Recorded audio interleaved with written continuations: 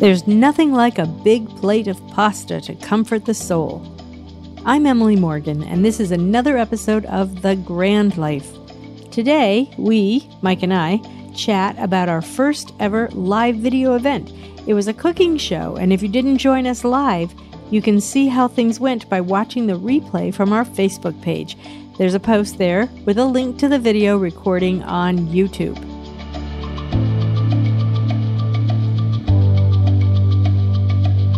I think it went pretty well. Mike, what's your opinion? I was delighted. You know, it was an experiment. I labeled it experimental just about every way I could, which was supposed to set expectations low. Well, my expectations were exceeded, and a couple of reasons. One is that our guests, John and Patty, are a great pair. They're brother and sister.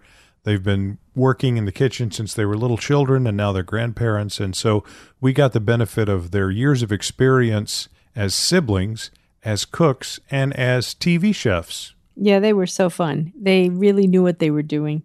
And I learned so much about, not just about doing a live event, although I think my mother mentioned that I moved around too much, that I needed to stand still more. That's what mommies do. I guess so.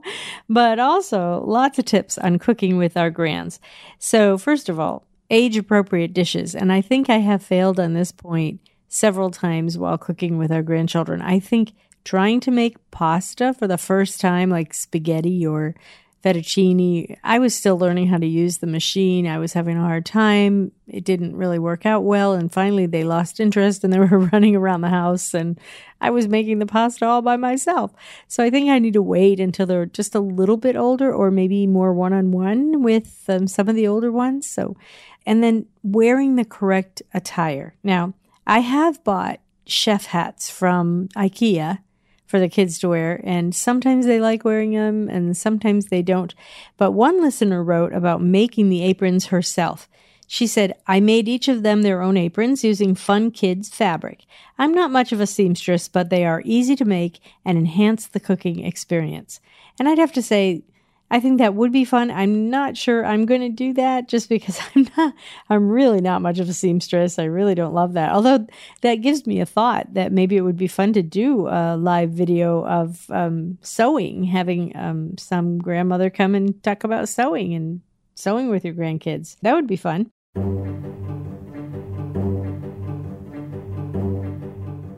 Another one of the suggestions they made was having a stool handy. Now, they mentioned that they just, when they were kids, they stood on like orange crates and stuff from their, I think Patty mentioned her father worked at the public market. But anyway, you know, I know they have these fancy ones at Amazon that you can buy that are quite expensive, but you know, whatever you have, you can pick a stool and make sure they're up near the sideboard so you can.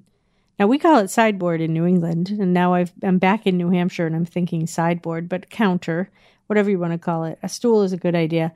Washing hands, they mentioned, you know, how they play this game when they wash their hands, so I thought that sounded like a really fun idea. What's the game? Well, they sing a Dean Martin song, When the Moon Hits Your Eye Like a Big Bat. Yeah, right. Whatever it is. Yeah, right. That one. As opposed to Happy Birthday to You two times. Right, exactly.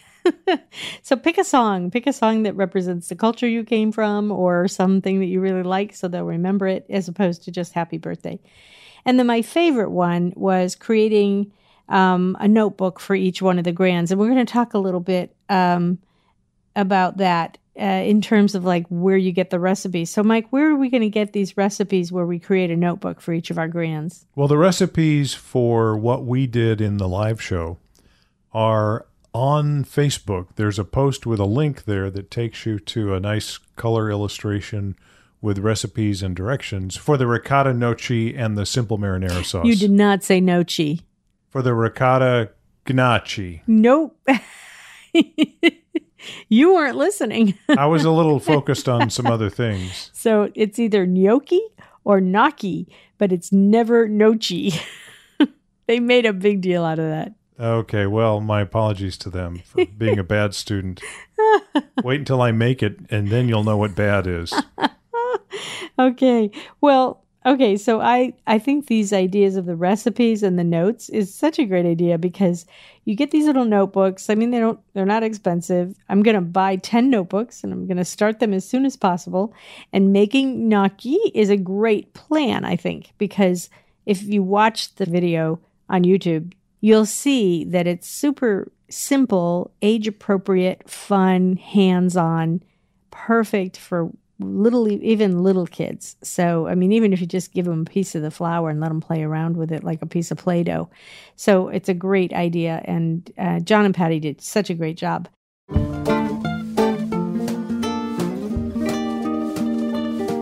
There were other things I learned about Italian cooking, like put the salt in when the water boils and not until, I guess. And now we know why, right? Well, it dissolves better. That's all I could gather from what I looked in as I researched it a little bit, because I always put the salt in at the very beginning. And maybe that's why I have those little spots on the bottom of my pots and pans, because if you put them in when it's hot, if you put the salt in when it's hot, it's going to dissolve immediately. So that's probably a better idea. They mentioned pouring the tomato sauce onto a wooden spoon so that it doesn't splatter all over the place, which is a great idea, especially when you're talking about a 28-ounce big thing of tomato sauce. If you let your grandchild pour that in, it's going to be all over the place. So that's a great idea. Never thought about that. Putting the gnocchi in the fridge once it's rolled out for about 10 minutes helps. So that's a great idea. It just kind of sets it, I guess. And then using a strainer to shake off the extra flour.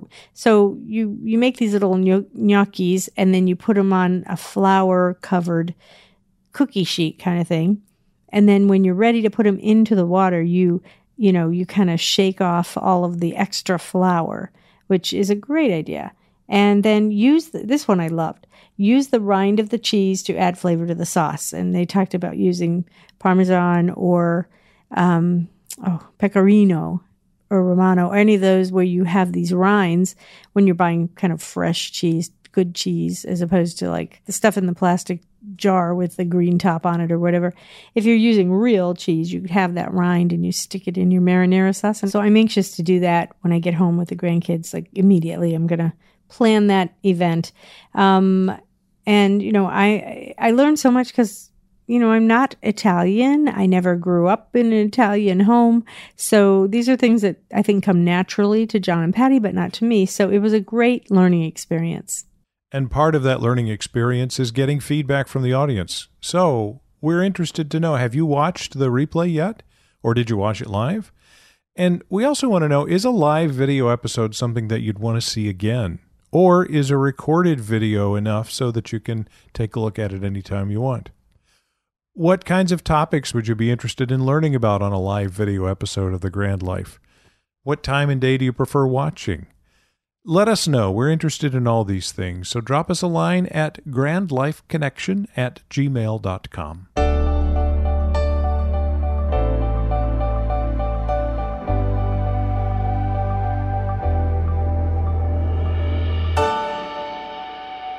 In our last episode, I invited listeners to send in something they would like to share in lieu of the Stretch It Takes essay that I usually write. Today, listener Doreen Mills wrote in to share some lessons learned about cooking with her grands. I just heard on your most recent podcast episode about your upcoming episode with chefs. We hold a 2-day overnight camp, Grandma and Grandpa, each summer for our grandchildren, now ages 2 to 16. We began this tradition when our oldest grandchild was 5. Over the years of camps, there have been times when I didn't have the skills or desire to produce an experience for the children myself. I have shied away from a space theme because I know next to nothing about astronomy, or a music theme because I have no musical talent. That said, I have sometimes used a local expert or a community event as the central avenue of teaching related to the theme. Adding such elements means we are all learning or experiencing together, and it takes the pressure off of me and Grandpa. Regardless of the theme, I always do a lot of preparation and learn all I can so that I can take advantage of teaching moments and just to have more fun with the grands.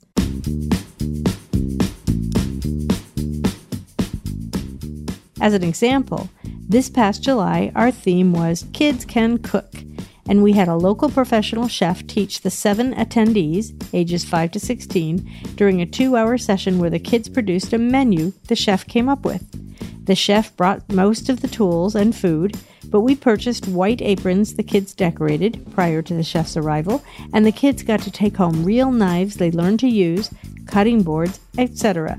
The chef taught the kids how to chop, slice, mince, grate, stir, bake, cook, thicken, use a blender, and other cooking skills. Of course, I could have personally taught them many of these skills, but I'm no expert, and the kids enjoyed the novelty of having a special guest. Also, it reduced the anxiety I would have felt having to be attentive to teaching skills to that many kids all at once. Sharp knives and young kids made me a little nervous to contemplate, and I realized I wasn't comfortable with the potential for harm. Safety is always a paramount concern for me. As it turned out, the chef taught them patiently and with good humor and safety, while I was happily relegated to his assistant. I should add that this chef had cooked a family dinner in my son's home on a prior occasion, so the kids were at least familiar with him and he with them.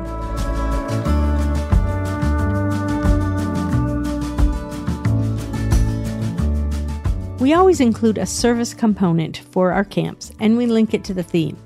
The one the kids did for the 2021 camp was a food drive for our community food pantry. They passed out flyers to our neighborhood the first morning of camp and then picked up and delivered the donated food the next morning. We included reading a children-targeted book together about food insecurity. With my husband and me, they also learned to plan meals, make grocery lists, and shop for groceries. During the shopping trip, we let them have $10 each to spend on buying food to add to the donated food as well. In addition, we did 2 science experiments, edible glass and edible water bubbles, which were fascinating and a blast. We made homemade pizzas, air-fried French fries cut with a special fry cutter, ate s'mores around a fire, slept in tents, and much more. After it was all said and done, the kids were very proud of themselves and their new skills. It was fun, tasty, and empowering. What made me think of sharing the above is that some grandparents may find cooking with their grandchildren daunting, and hiring someone to come into their home might be an alternative. This could hold true for anything they want to share with their grands. I am working now on the camp for this year, and it will likely have a space theme because the grands have asked for it a few times.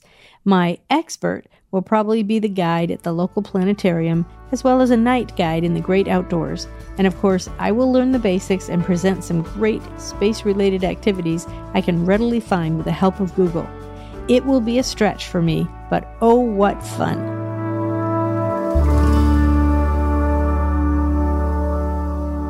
Thanks, Doreen, for that great contribution. I have to say that one of the best parts of doing this podcast is hearing from our listeners, so please send us some feedback. You can rate and review the podcast in whatever means you use to listen to our normal episodes, or you can email me at grandlifeconnection@gmail.com. A preview of our next episode comes up here in just a few seconds. In the meantime, I'm Emily Morgan. And I'm Mike Morgan. And thank you for joining us in Living the Grand Life.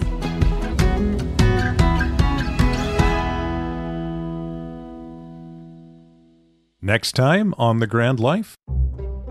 We were very fortunate enough to see both our granddaughter, who's the oldest, and then our grandson about a year later take their first steps on Facebook portal. I mean, how we lucked out to be able to catch those moments. It's like they had a relationship with us at a year or a little over a year, and they really wanted to impress us. So mom and dad knew they were fixing to take those, the applause and the clapping that happened, and they could do it. Yay! That's next time on The Grand Life.